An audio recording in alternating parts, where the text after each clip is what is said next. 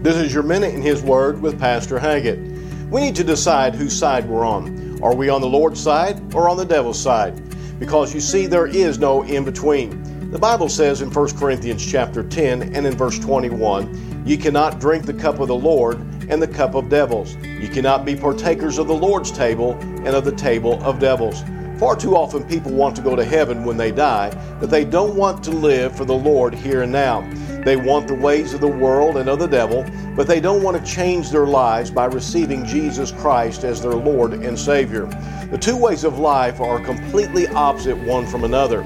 So for each of us, we must make a choice between the two, not only to live by, but to die by. And you can't have it both ways. So choose Jesus Christ as your Lord and Savior.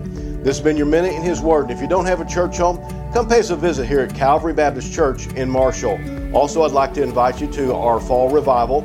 It is October the 31st through November the 4th, and it begins at 7 o'clock each night. We'd love to have you with us.